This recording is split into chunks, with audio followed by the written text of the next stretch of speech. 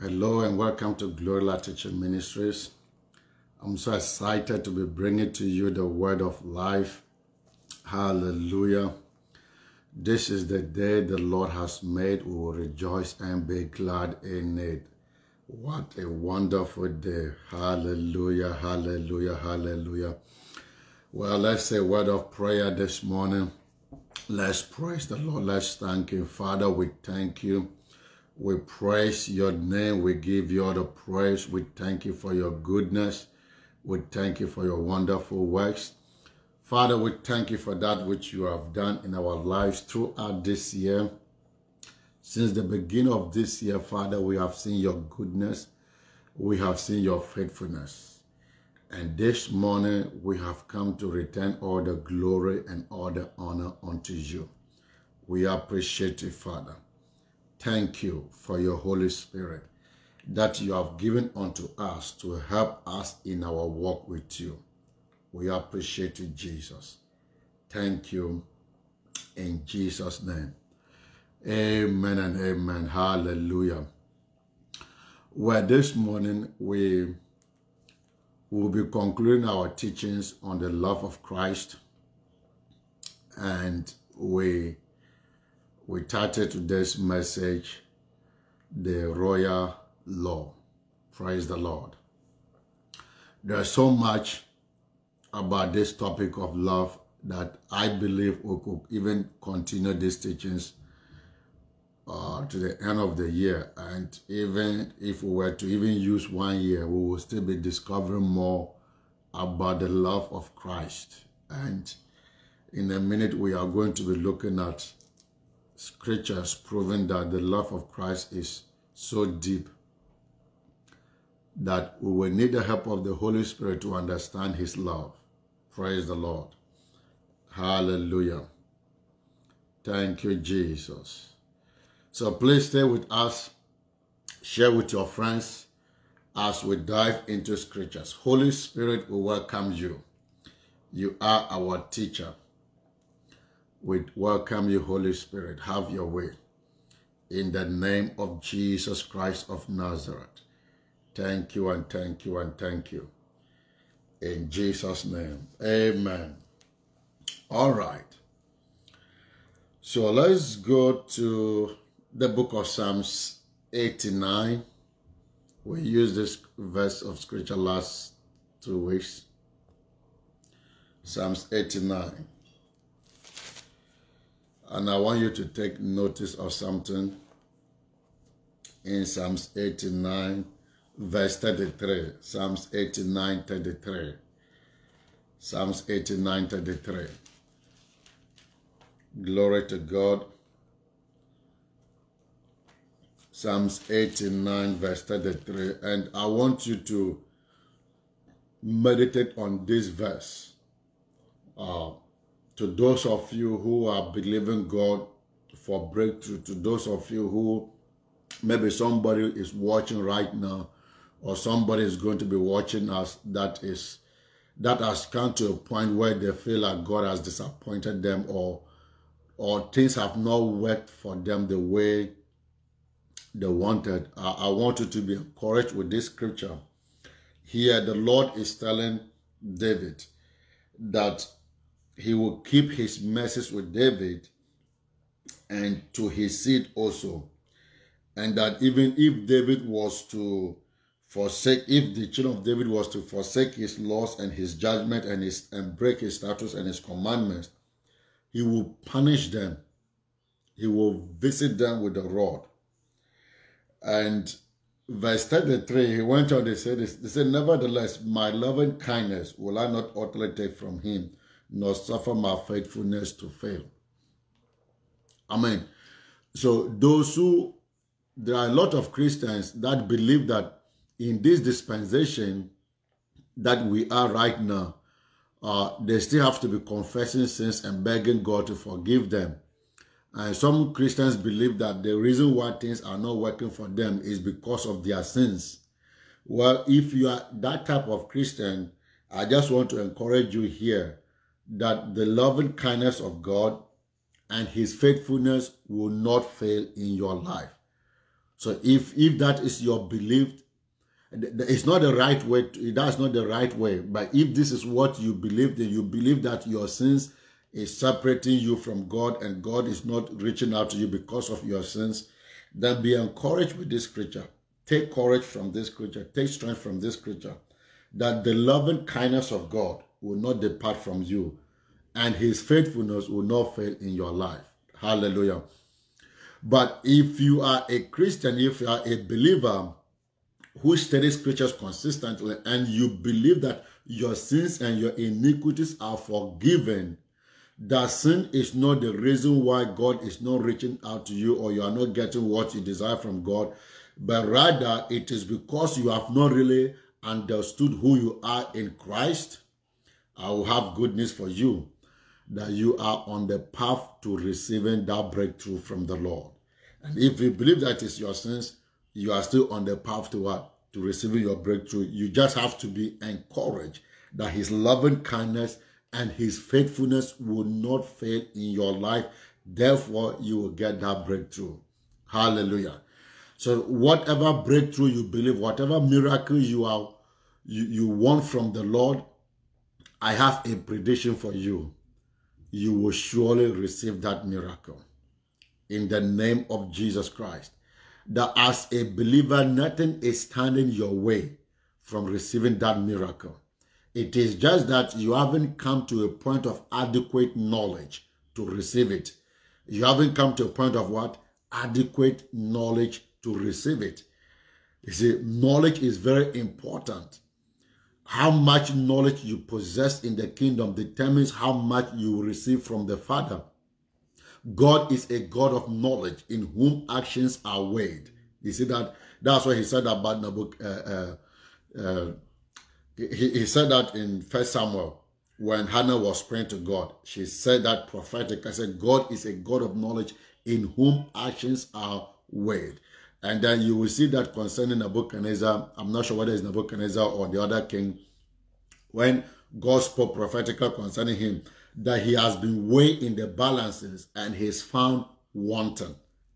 You see, so God weighs us not to determine how heavy you are, but he weighs the knowledge that we have of him, the knowledge that we have of him in order to determine his interventions in our lives.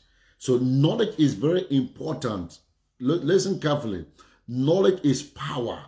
Knowledge is power. I can't overemphasize on this point. Knowledge is power. The more knowledgeable you are in the things of God, the more power you will have.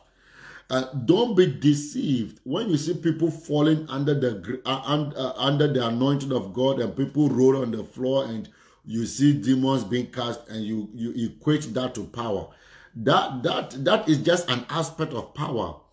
In fact, the word power in scriptures is really defined. Is the definition of the word power in most cases is the ability to do something. The ability to do what? To do something. You know, the grace to execute something. It's not just to cast out demons. No, what happened when those demons leave those people?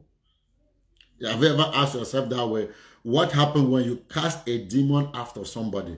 Now, Jesus said that when a demon is cast after somebody, this demon will go around looking for a place to stay, dry places in the earth here. If he doesn't find a place to stay, he will come back to his own estate. You see, he will come back to the person where this demon used to live to find out if that place is still empty. You see that? And if it is empty, not only will he enter that person, he will go and bring 7 more powerful demons to come and dwell in that person so that that person's first case will be worse. His present predicament will be worse than his previous ones. So casting out demons from people and, you know, prophesying people and all those things is not really, you can't judge that by the power of God. The power of God can only be judged in a person's life by how transformed that person is. Hallelujah. So this is just an aspect of God's power. God's power really have to do with your transformation, your knowledge your knowledge in the kingdom. Even look at this word, this naturally. The people who possesses knowledge are the one ruling those who have physical strength. Have you noticed that? In America here and elsewhere in this Western world, they pay people more to use their brains than people to use their hands. You see that? People who get paid more are the ones using their brains. They are the one with knowledge. The one who get paid less are the one with physical strength. That's why Jesus said, you shall know the truth, and the truth shall set you free.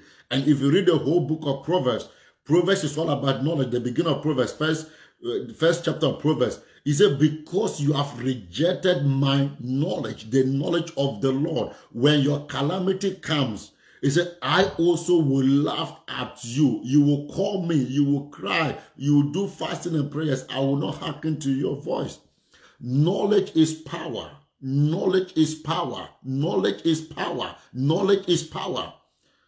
You shall know the truth, and the truth will set you free, will make you free. So we've been talking about the love of Christ almost 2 months now. I think this is the 3rd month or so we've been talking about the love of Christ. Let me say this: the more knowledgeable you are about the love of Christ, the more freedom you will enjoy, the more healing you will enjoy, the more protections you will enjoy, the more peace and prosperity you will enjoy. This is the truth. This is the truth. And if there's one knowledge of God that you need to know, if there's one aspect of God that you need to know, it is his love. It is his what? His love.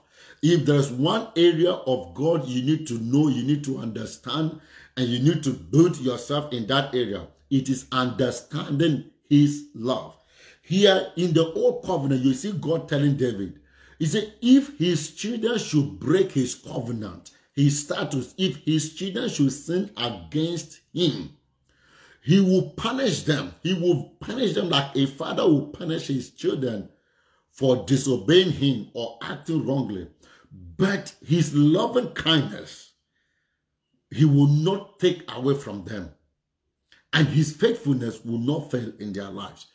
So, understand the knowledge of God here. That in the Old Testament, if they sin against him, he will punish them, all right. But his loving kindness, he will not take away from them completely. His faithfulness will not fail in their lives. That was what God said concerning them in the Old Testament. Now, how much more those of us in the New Testament? And I want to conclude this series by showing you something so powerful that I believe it will change your life forever. I believe so strongly it will change your life forever. Praise the Lord. So, Paul the Lord was telling David here, nevertheless, my loving kindness will I not utterly take from him, nor suffer my faithfulness to fail. That is Psalms 89, verse 33.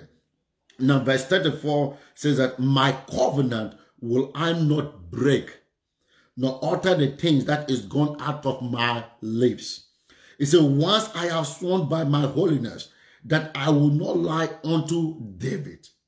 So you see that the reason why God will not break his covenant to David and to his children was all because of what? His loving kindness. It was all because of his loving kindness and his faithfulness. Because of his loving kindness and his faithfulness, he said he will not break his covenant, nor utter the things that are gone out of his lips. Hallelujah. I wanted to title this message, Love, the Essence of Creation. Maybe I should change it to that way, because it gives you the correct understanding why God created things. The reason why God created things was because of his love. Because of his what? His love. Look at John 3:16. God so loved the world, he gave. In other words, whatever God has created, inside everything God made, he embedded inside that thing his love. So God embedded love into his creation. He embedded love into everything that he ever created. If love is not found in everything God created, it will have no meaning. It will be lifeless. It will be what? It will be lifeless. If love is not embedded into anything God created, that thing will be lifeless. It will have no meaning. Praise the Lord. It's as simple as that. So if you want to understand why God created the universe, if you want to understand why God created the earth, if you want to understand why God created you, it is because of his love. It is because of what? His love. Love is the essence of creation. Please write this down as a comment. Love is the essence of God's creation.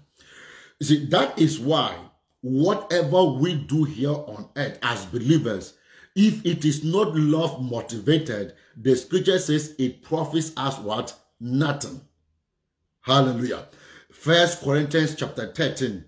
It says, even though if I give my body to be burnt, if I give all that I have to the poor, and if I don't do this in love, if I don't have the God kind of love at work in me, if I don't have the agape type of God in me, if I don't have charity in me, he said it profits me what? Nothing. It profit me nothing. So why do you think that God will create the earth if love wasn't the motivating factor? If love was not embedded into his creation? So I can say with every boldness, I can say with every confidence, the love is the essence of God's creation. Love is the essence of creation. So that is whatever we do, we must do it in love, or else it will not make sense. It will have no meaning. It will have no meaning. You see, that is why, for example, you see the celebrities, these so-called stars, they call themselves stars, but we all know that they are not stars. There's only one bright and morning star. His name is Jesus Christ. And to those of us who are born again, we shall be called stars. We shall shine like the firmament of the stars. So that is why you see these people, they go out there and they do some charity works. But that cannot qualify them to have the life of Christ. That cannot qualify them to receive the praise of God or the approval of God. Why? Because there is no love in their heart. There's no love in their heart. And who is love? Christ Jesus is love. He is the beloved. So the moment you receive Christ Jesus as your Lord and Savior, you have received the love of Christ. You have received what? You have received the love of Christ. So that whatever you do can be classified as an act of love. Can be classified as what? An act of love. So we cannot classify all that these people do in the world as an act of love. It is only we, the believers, when we do things like that, it can be classified as an act of love because we have the love of Christ in us. We have the beloved in us. So our actions are love motivated and our works are love defined. Praise the Lord. So it's very important for you to understand this. Now, another scripture I want you to take note of as we run up this series is Psalms 103. The psalmist began to say, he said, bless the Lord, O my soul, and all that is within me, bless his holy name. And then he said, bless the Lord, O my soul, and forget not all his benefits. Hallelujah. All his benefits. What are the benefits of God according to the psalmist? He says, number one, who forgives all our iniquities. He said, that is why I was trying to make a contrast between those who believe that God is not manifesting in their life because they are in sin or they are not able to get rid of some sins in their life. That's why God is not manifesting.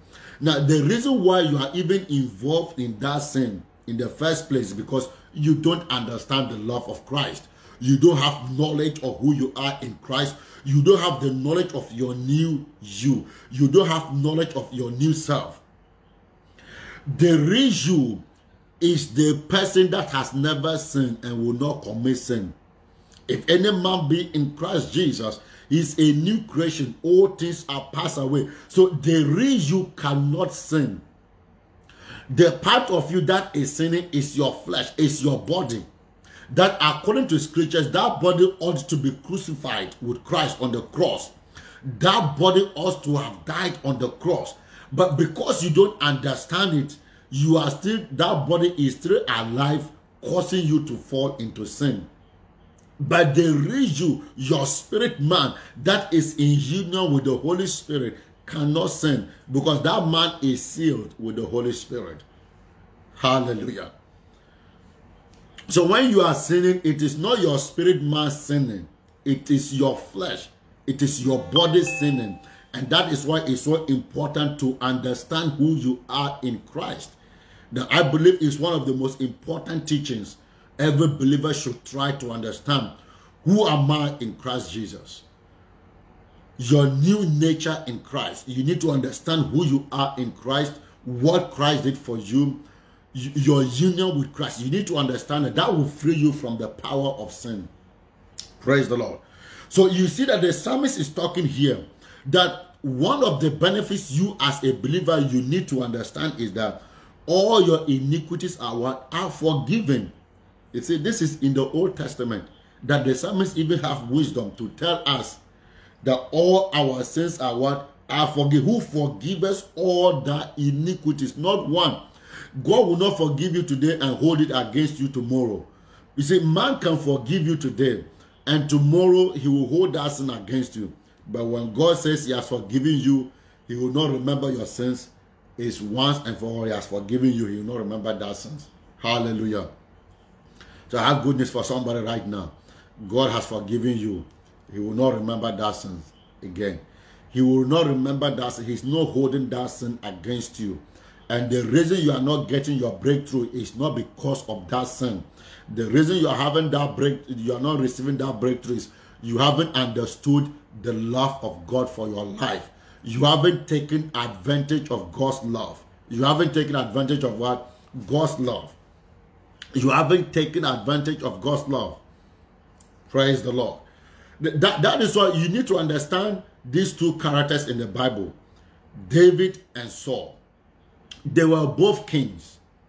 Saul was the king first before David. Look at the sins both committed. All Saul did was to sacrifice. He didn't wait for Samuel. And then when Samuel came and he grabbed Samuel's skirt, he tore Samuel's skirt. Samuel turned and said, listen, your kingdom has been taken away, has been torn away from you and given to your neighbor that is better than you. So in the sight of God, which sin should be more grievous? But David committed adultery. That's number one. Number two, David went further after committing adultery to commit murder. Yet, God forgave David, restored the kingdom of David, but rejected the kingdom of Saul, took away the kingship from Saul, and gave it to David. Why? Have you ever meditated on these two characters in the Bible? The reason is that David understood the love of the Father. He understood the place for forgiveness. He understood how to tap into the message of God, how to receive the love of God. Look at what he said in Psalms 89, verse 33. He said, nevertheless, my loving kindness will I not utterly take away from you. That's why David prayed that prayer in Psalms 51.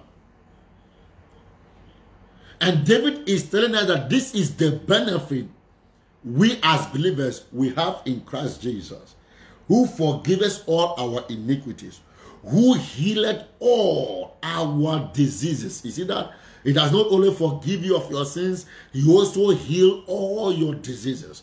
So anyone watching right now that is sick, receive your healing in the name of Jesus Christ. Be healed in the name of Jesus Christ. Be healed in the name of Jesus Christ. From the crown of your head to the soles of your feet. I release the healing power of Jesus Christ upon you. Be healed in Jesus' name. I rebuke that sickness in your body. I rebuke that disease in your body. I rebuke that pains in your body. In the name of Jesus Christ of Nazareth, that migraine is gone in Jesus' name. That headache is gone in Jesus' name. That cough is gone in Jesus' name. That demonic cold that has been torturing you, tormenting you, is leaving you right now in the name of Jesus Christ of Nazareth. That disease that has been eating you up, I command it to leave your body in the name of Jesus Christ. Be loose from that sickness. Be loose from that disease. Be loose from that infirmity. In the name of Jesus Christ of Nazareth, receive your healing right now. Receive it in Jesus' name. Receive it in Jesus' name. Begin to confess, I am healed in Jesus' name. My body is completely healed in the name of Jesus Christ. From the crown of my head to the soles of my feet, I am healed by the power in the name of Jesus Christ. Hallelujah. Because God is interested in your healing, who healed all your diseases. So all your diseases are healed in the name of Jesus Christ. It doesn't matter how many diseases are in your body. I declare all of them healed in Jesus' name. You are healed of all diseases. You are healed of all sicknesses. You are healed of all pains and aches in the name of Jesus Christ of Nazareth. Receive it in Jesus' name. If you believe it, say, I receive it in Jesus' name. I receive it in Jesus' name. You can put it as a comment. I receive it in Jesus' name. Hallelujah. Verse 4 says that, who redeemed thy life from destruction, who crowned thee with loving kindness and tender mercies. You see that? He said, who redeems your life from distractions. And most Christians don't believe that. He said, who redeems your life from distractions. He redeems your life from distractions. So whatever distractions the enemy planned for you, I have good news for you. The Lord has redeemed you from that distraction. So that is why I was talking about knowledge. You need to know these things. You need to understand this. So no matter what distractions the enemy has planned for you, it will not stand. It will not stand. It will not stand. Why? Because the scripture says he redeems your life from distractions. He redeems your life from distractions. The Father has redeemed my life from distractions. I am redeemed from distractions. I am redeemed from distractions. Hallelujah. So no, let them try. They can do all the demons in here, they can all gather together against me. It won't work. It won't work because before I was born, the Father redeemed my life from distractions. And now I am in Christ Jesus. My life cannot suffer distractions. No. I am in Christ Jesus. I cannot be destroyed. I am a supernatural being. I'm not a common man. I'm not a mere man. Divinity dwells in me. Inside me is immortality, the life of Christ that is immune to sicknesses and diseases and to distractions. Hallelujah. To distractions. So no matter how many spells and enchantments that they are casting against your life, I command them destroyed in the name of Jesus Christ. Be loose from that spell in the name of Jesus Christ. Be loose from that diabolical power in the name of Jesus Christ. The Lord redeems you from that distraction in the name of Jesus Christ. In the name of Jesus Christ. Who redeems thy life from distraction, from distraction, from distraction.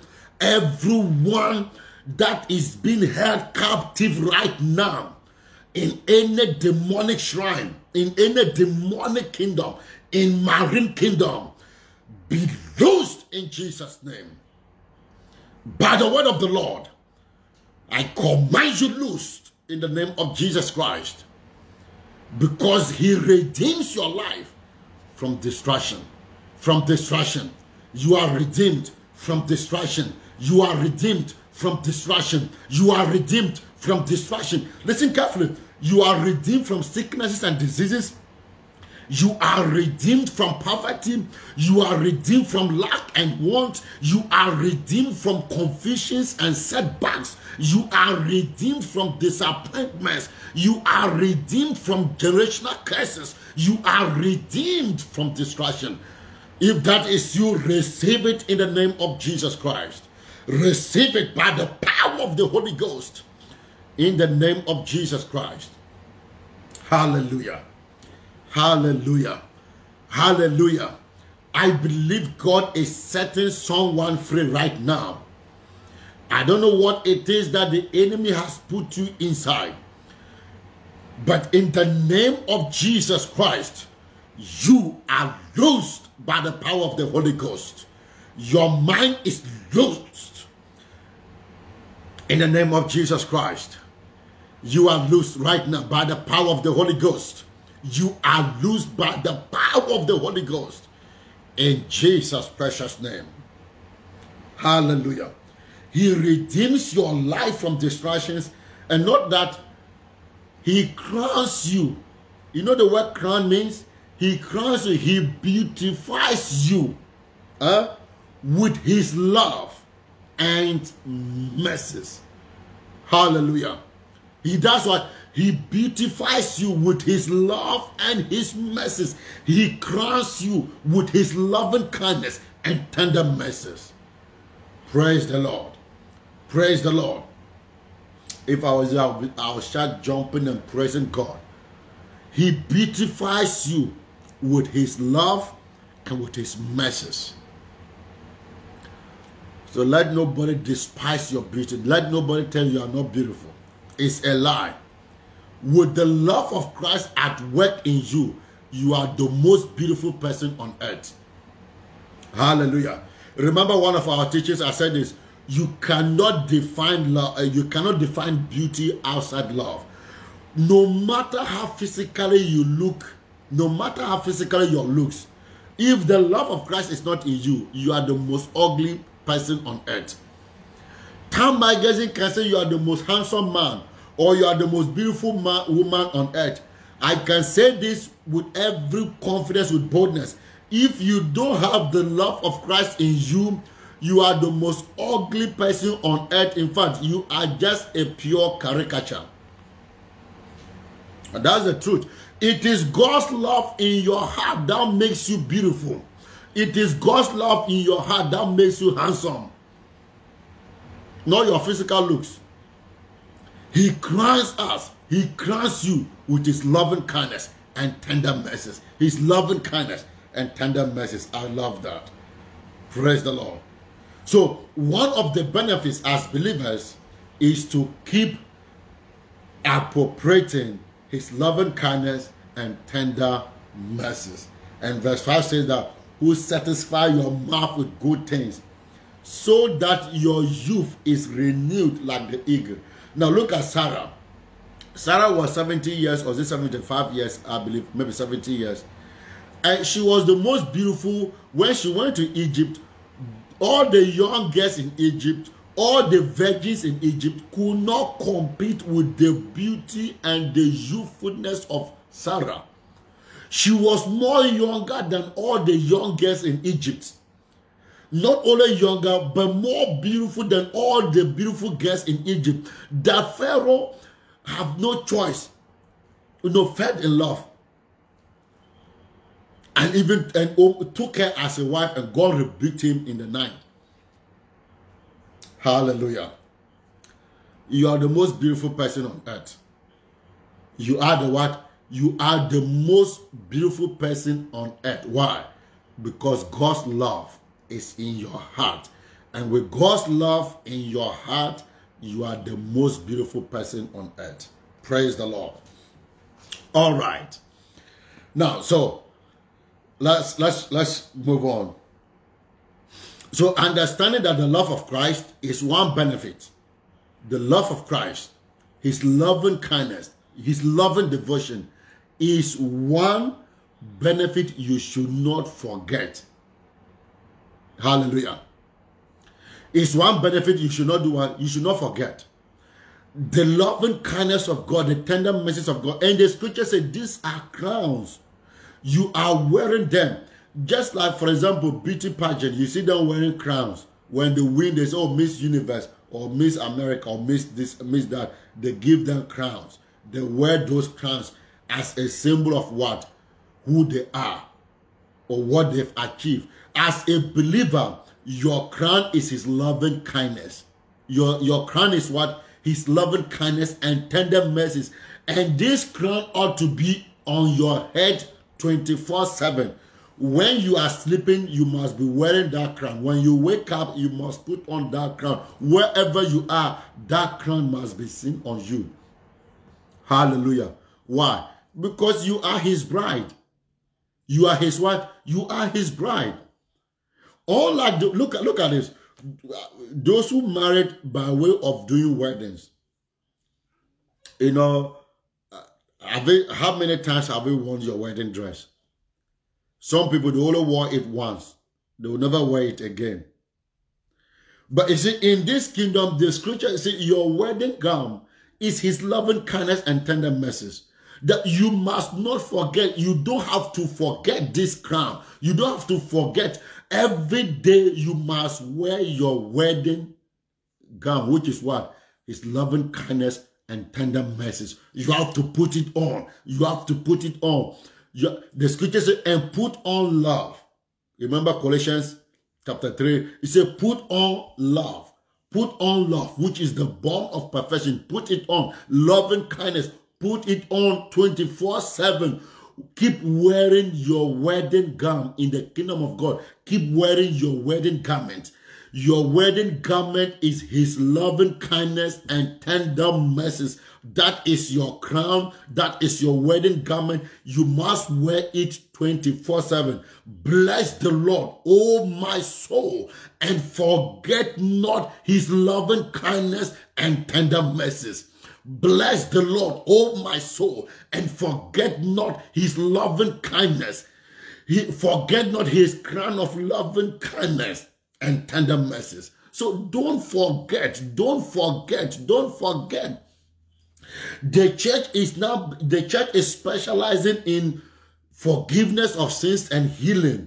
But it's like they have forgotten this part, which is loving kindness and tender mercies. They are forgetting the devotional love of Christ and his tender mercies. Don't forget. Put it on. It is your wedding garment. It is a what? It is your wedding garment, and that makes you beautiful in his sight. That makes you what? Beautiful in his sight. That makes you beautiful in his life. Let me show you something. In James chapter 2, let's go to James Gospel chapter 2. James chapter 2. You see, in the New Testament, we see the loving kindness of God and tender mercies of God. In the Old Testament, and you see that commandment, the second commandment, that says that thou shalt love your neighbor as yourself. James, by the Holy Spirit, called that commandment the royal law. That is what we are taking the title of this message from, the royal law. So, in other words, in the Old Testament, when they show love to their neighbors as themselves, it was accounted onto their account. It was added into their accounts as what? Royalties. As what? Royalties. So they walked in royalties when they showed love to their neighbors as themselves. But you see, in the New Testament, in John chapter 14, and you see in John chapter 15 and 13, he says that love one another as I have loved you, not as you love yourself. So that makes that law a little higher. It makes the new covenant law a little higher. Because you are loving one another as Christ loved the church, as Christ loved you, not as yourself. All right, let's look at James. Let's just confirm that in James. Hallelujah. Praise the Lord. James is after Hebrews. James is after Hebrews. You can find it there. James chapter 2. James chapter 2. Let's read verse 5 to 9 to 10. James 2, 5 to 9. He said, "Hearken, my beloved brethren. Has not God chosen the poor of this world, rich in faith, and heirs of the kingdom which he has promised to them that love him?" Verse 6. "But ye have despised the poor. Do not rich men oppress you and draw you before judgment seats?"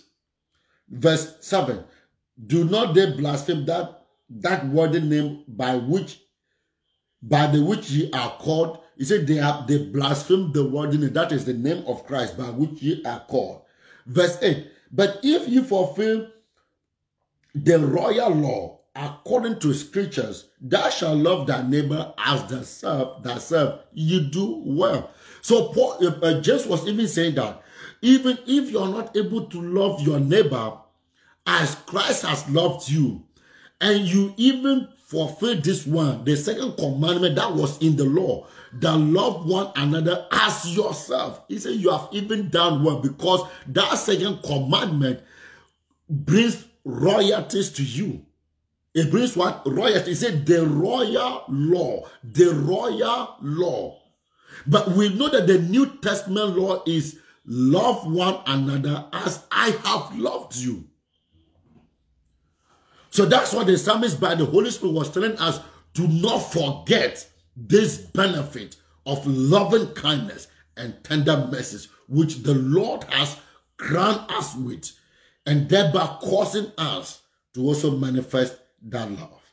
He went on to say this, "But if you have respect to persons, you commit sin and are convinced of the law as transgressors." You see that? So even if you have respect for persons, you are falling under the law. "For whosoever shall keep the whole law and yet offend in one point is guilty of all." This is where those who preach the law, they fail to teach this to their congregations or to their members, that if you break one law, if you break one commandment, 10 commandments, and the other Levitical laws, he said you are guilty of them. So that's why there's no point in keeping the law, because you can't keep the law. There are so many of them, and you will keep falling. Even, do you know that you're dressing, the way you dress, some of you, the way you dress, you've broken the law so many times by your dressing. There are some things in the Old Testament you need to find out about dressing. The way we dress now, most of us have broken the law. Not to talk about what comes out of our mouth, not to talk about what we think. But you see, under the new commandment, because the love of Christ is poured into our house, because the new man is created in the image of God, in holiness, in righteousness, you cannot fall under the condemnation of sin. You cannot come under the control of sin. You cannot sin again. It is your flesh that can sin, and which, if you take advantage of who you are and the love of Christ in you, it will completely dominate your flesh. Praise the Lord. So verse 11 says, "For he that says, do not commit adultery, also says, do not kill. Now if thou commit no adultery, yet if thou kill, thou art become a transgressor of the law." For example, let me make this statement that is a little bit political, but it will help you. The evangelicals says that they are pro-life. Anybody who support politicians who are okay with pro-choice, they are sinning, they are murderers, they are killing. It is the same token. The evangelicals oppose gun controls. They do what? They oppose gun controls. But look at this. How many people are dying every single day from gun violence? How many people are being killed? Even as I'm talking to you now, women are losing their children. Innocent souls are being killed every single day through gun violence. And yet the evangelicals don't see that as a sin, because they oppose that. Any reforms for gun control, no, they say that is their second commandment, second amendment, is their right. constitutional right to bear arms. Yes. But must every criminal and mentally disturbed person have a gun? They care about those who are not yet born. But those who are already born and they don't know Jesus Christ as their Lord and Savior, they don't care about them. They should die and go to hell. Now, the truth of the matter is that these babies who are being killed, and it is not right for any man to commit abortion, except medically it is dangerous. The mother might not survive. And if they have to make a call and they decide to take that pregnancy, then that one we can't do anything if the mother's life is in danger. But intentional committing abortion is a sin. It's a sin. It's not right. But why is the church so much protecting the unborn, yet they don't want to protect those who are already born? Are you getting it? They are protecting the ones who are not yet born, but the ones who are born, who don't even know Jesus as their Lord and Savior, that the church have to preach to, the church have to preach to and get these people born again. They don't care about them. They don't care about them. Some of these people are dying of sicknesses and diseases. They are dying of poverty. Policies that has been put in place to keep these people in bondage, to keep them suffering, to keep them to make life difficult for them. The church is not concerned about them. The church is not concerned about them. They are concerned about those who are not yet born. Is it not hypocrisy? What is pro-life then? You see, what is pro-life?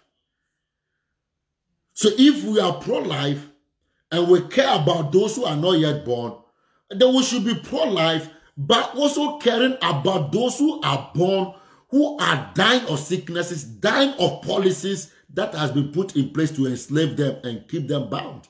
That is why so many young men are into drugs. That is why so many young men are into all criminalities, because they see that this is the only way for them to make money, to level up. So they go that way, and then they end up in gun violence and the rest. So this is what the law is saying. This is what James is saying here, that if you break one of the law, you have broken others. You have committed. He said, listen carefully.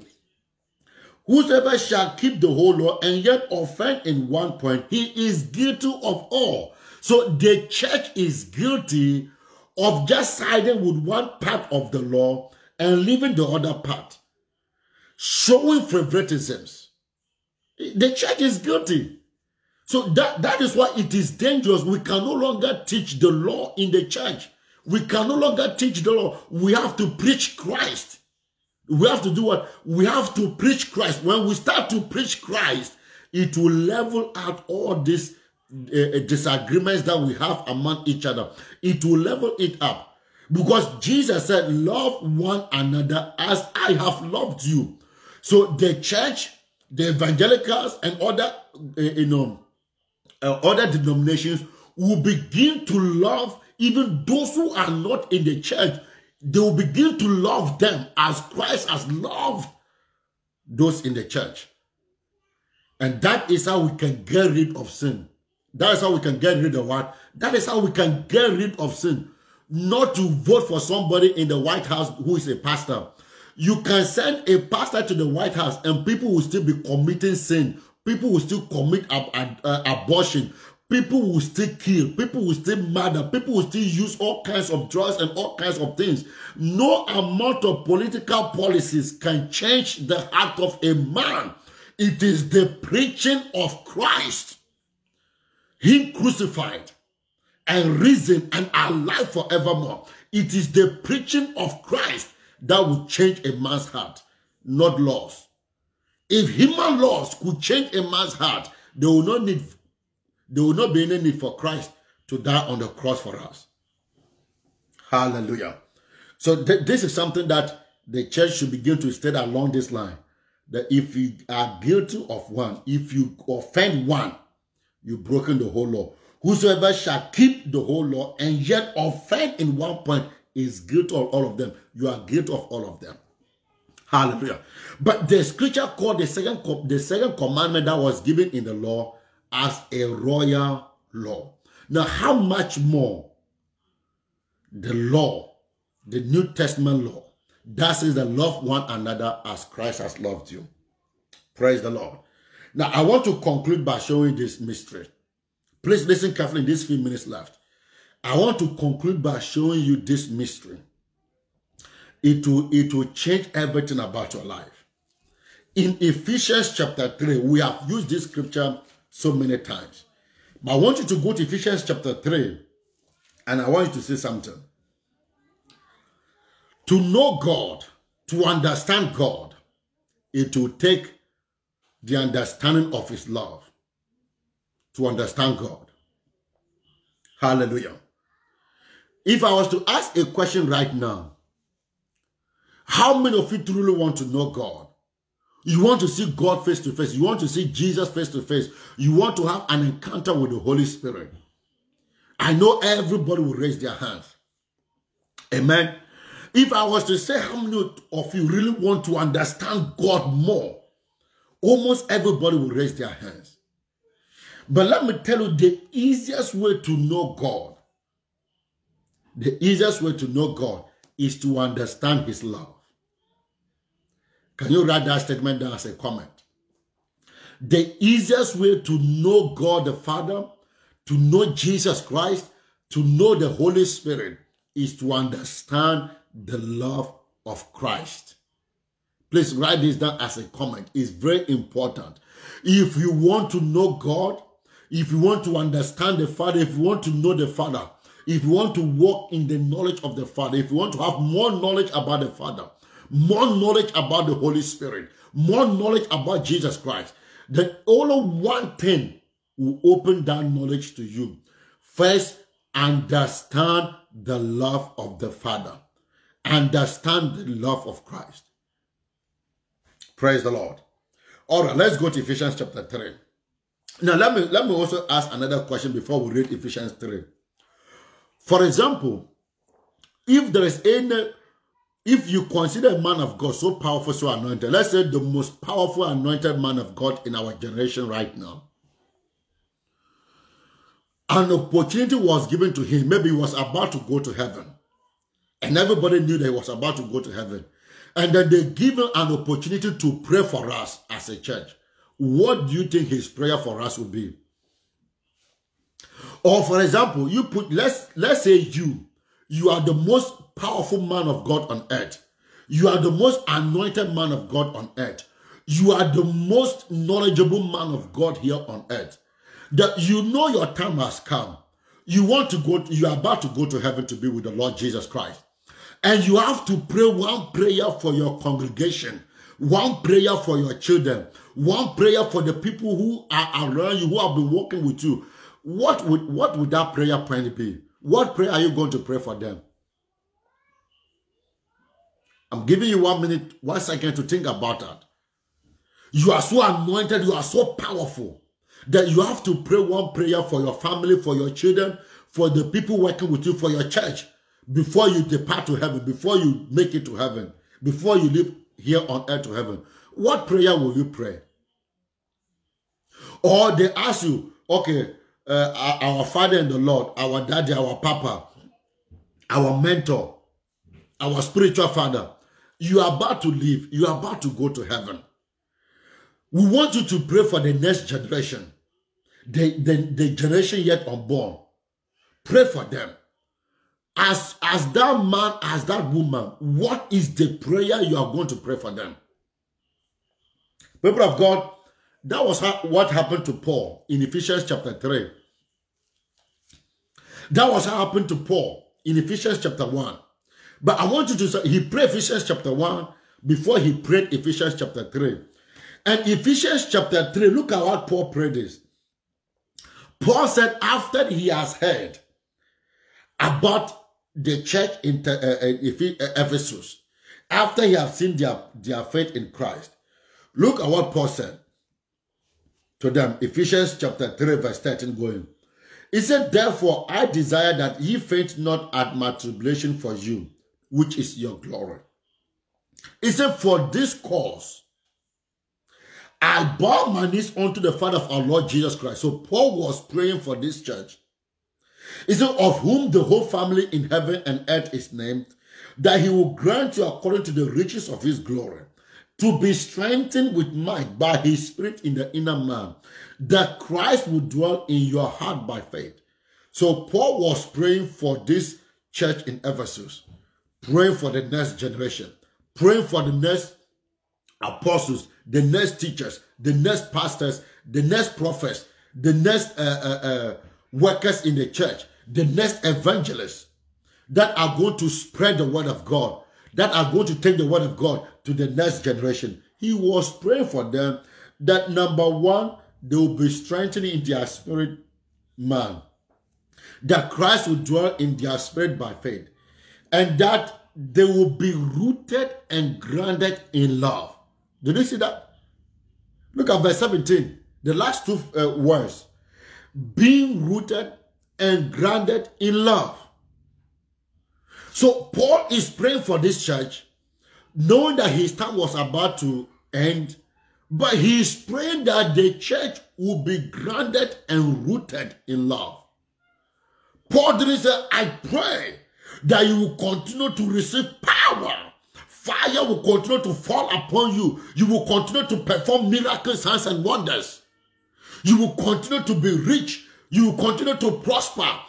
No, he didn't pray that. That was not what came out of the mouth of Paul. And it was the Holy Ghost that was directing the words of Paul. It was who? The Holy Ghost.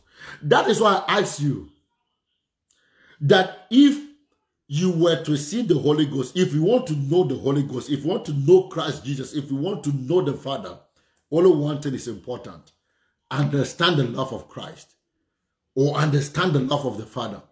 You will know the Holy Spirit easily. You will know Christ easily. You will know the Father easily. That is what Paul prayed. Paul said that they will be rooted and grounded in love. Why? Because it is the most important virtue of our Christian walk. Write this down as a statement. The love of Christ is the most important virtue of our Christian walk. Write this as a comment. The love of Christ is the most important virtue of our Christian life. It is the commandment given to us. That is what Paul prayed, that they will be grounded and rooted in love. So here we didn't see any anointing, we didn't see riches, we didn't see power, we didn't see all of these things, but his emphasis was on love. That they'll be grounded and rooted and grounded in love. Verse 18, he said, may be able to comprehend with all sense what is the breadth, the length, the depth, and the height. Now, if you read this in New Living Translation, he says, he put it like this. Let me read it from New Living Translation, verse 18. He said, and may you have the power to understand. Listen carefully. He said, may you have the power to understand, as all God's people should, how wide, how long, how high, and how deep is his love. And how deep his love is. You see that? See, Paul is praying for a particular power to come upon this generation that he was about to leave, to come upon this church that he was about to leave. And Paul was not praying for anything that you and I are thinking right now. He said that you will have the power to understand, together with God's people, how wide, how long, how high, how deep his love is. Oh man. So you need power to understand how deep the love of God is. You need power to understand how wide the love of God is. You need power to understand how wide, how long, how deep the love of God is. Man, that is the prayer Paul the Great prayed for the church. That's the prayer Paul the Great prayed for the church. Hallelujah. And you have the power to understand, as God's people should, how wide, how long, how high, and how deep his love is. Praise the Lord. And when he said that, when he said you have the power to understand how wide, how long, how high, and how deep his love is, the next statement, Paul repeated something so profound in the next statement. He said, and to know the love. That's verse 19.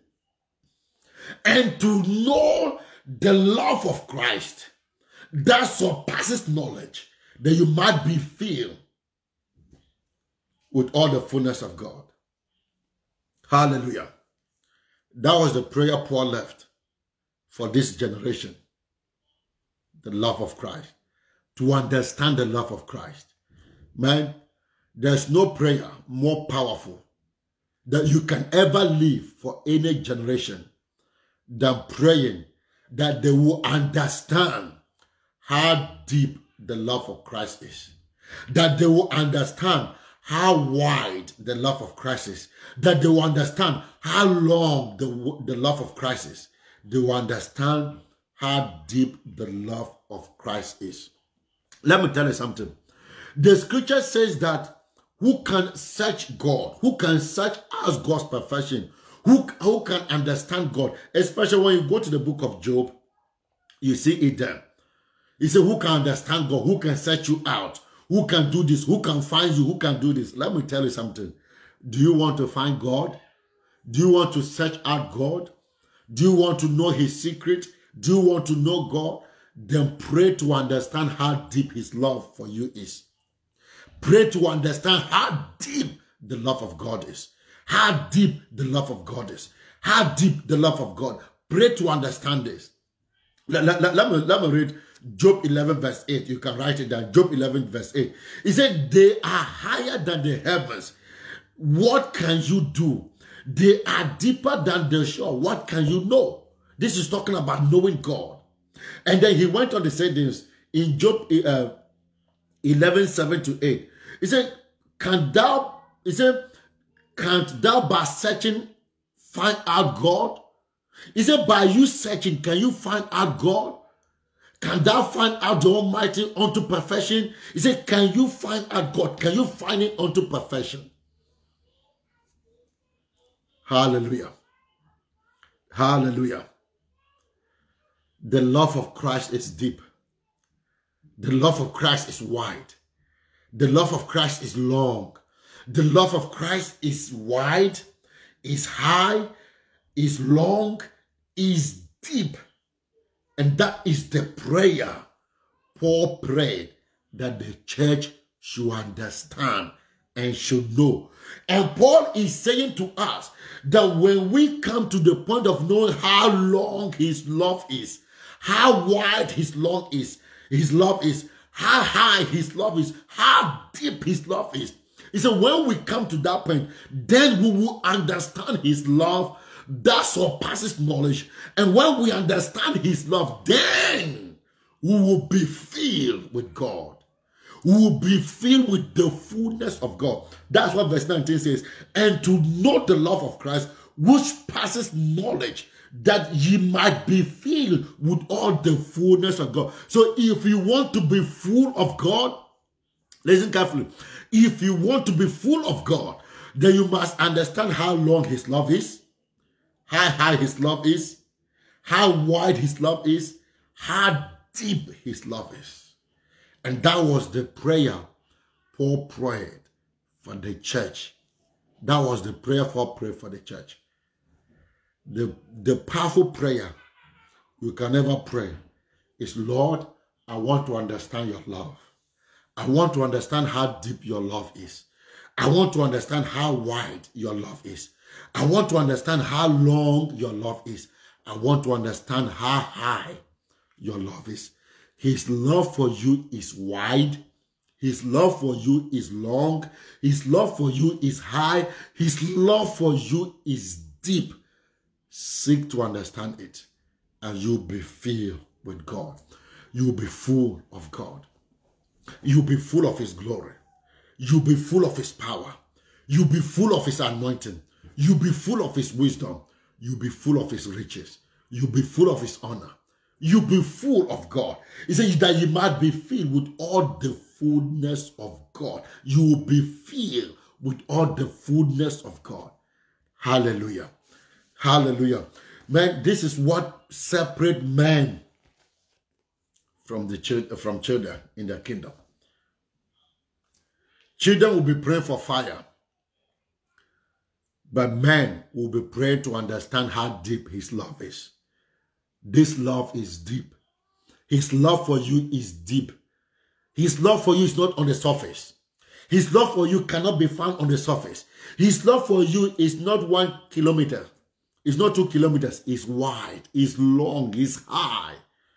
And when you understand that His love for you is high, that you cannot reach it, His love for you is wide, is deep, is long, the scripture says you will be filled with all His fullness, with all His fullness, with all His fullness. Man, so His love, understanding His love, fills you up with His presence, with His glory, with His power, with His fire. Hallelujah.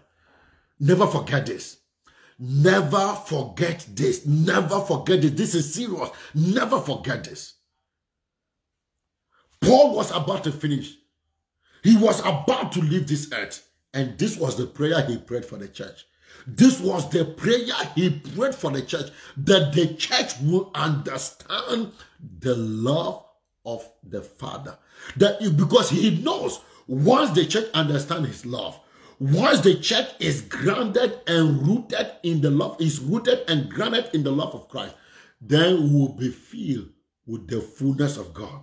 When we are filled with the fullness of God, miracles becomes a way of life. Miracle becomes our natural experience. Praise the Lord. Praise the Lord. The New International Version says that you have power to understand the love of Christ, how long and how wide it is. In verse 19, he went on to say this in verse 19, that you may experience the love of Christ, though it is too great to understand fully, then you will be made complete with all the fullness of the life and power that comes from God. You see that? That you will be made complete what? With the fullness of the life and the power that comes from God. So when you understand His love, you will be made complete with the fullness and with the power that comes from God. Do you want the fullness of His life?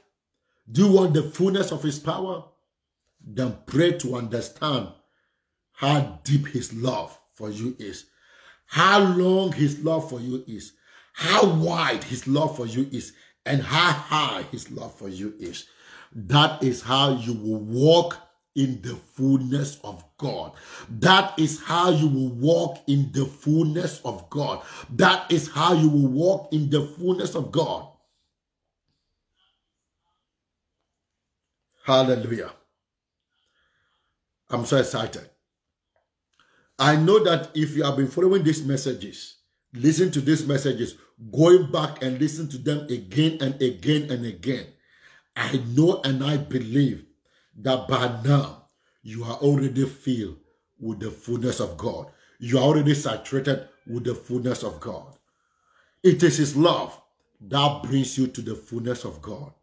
It is understanding His love, how deep His love for you is. It is not on the surface. So let no man deceive you.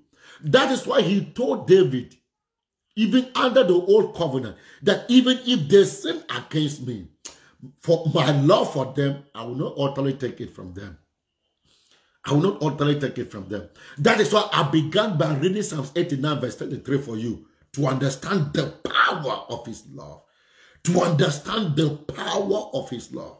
He crowns you with his love. He crowns you with his love. His love is your garment. His love is your beauty. His love is your garment. His love is your beauty. His love brings you to his fullness. His love causes you to walk in his fullness. So begin to understand how deep his love is for you. Hallelujah. Hallelujah. So for Paul to pray this prayer and not say any other thing, but his emphasis was on the love of Christ, that the church will be rooted in God's love, the church will be grounded in God's love, and that the church will understand how deep the love of Christ is, how wide the love of Christ is, how high the love of Christ is. That's a serious prayer. That's a prayer we need to be praying today for ourselves. That's a prayer the church needs to be praying. And because the church is not praying this prayer, the church has become a political party.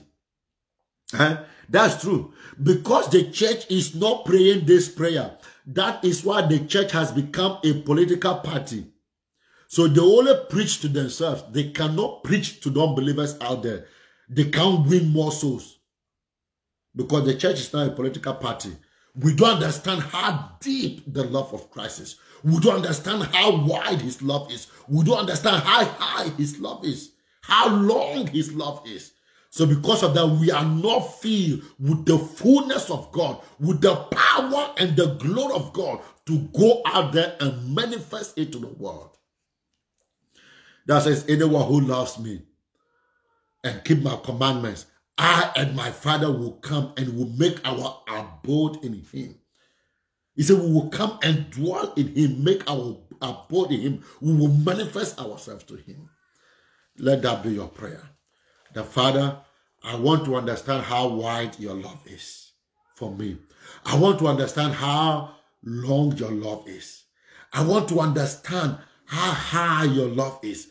I want to understand how deep your love is for me, so that I will be rooted and grounded in this love, that I might be filled with all your fullness. Hallelujah. So we cannot know God deep. God is a mysterious God. We are still discovering him every single day.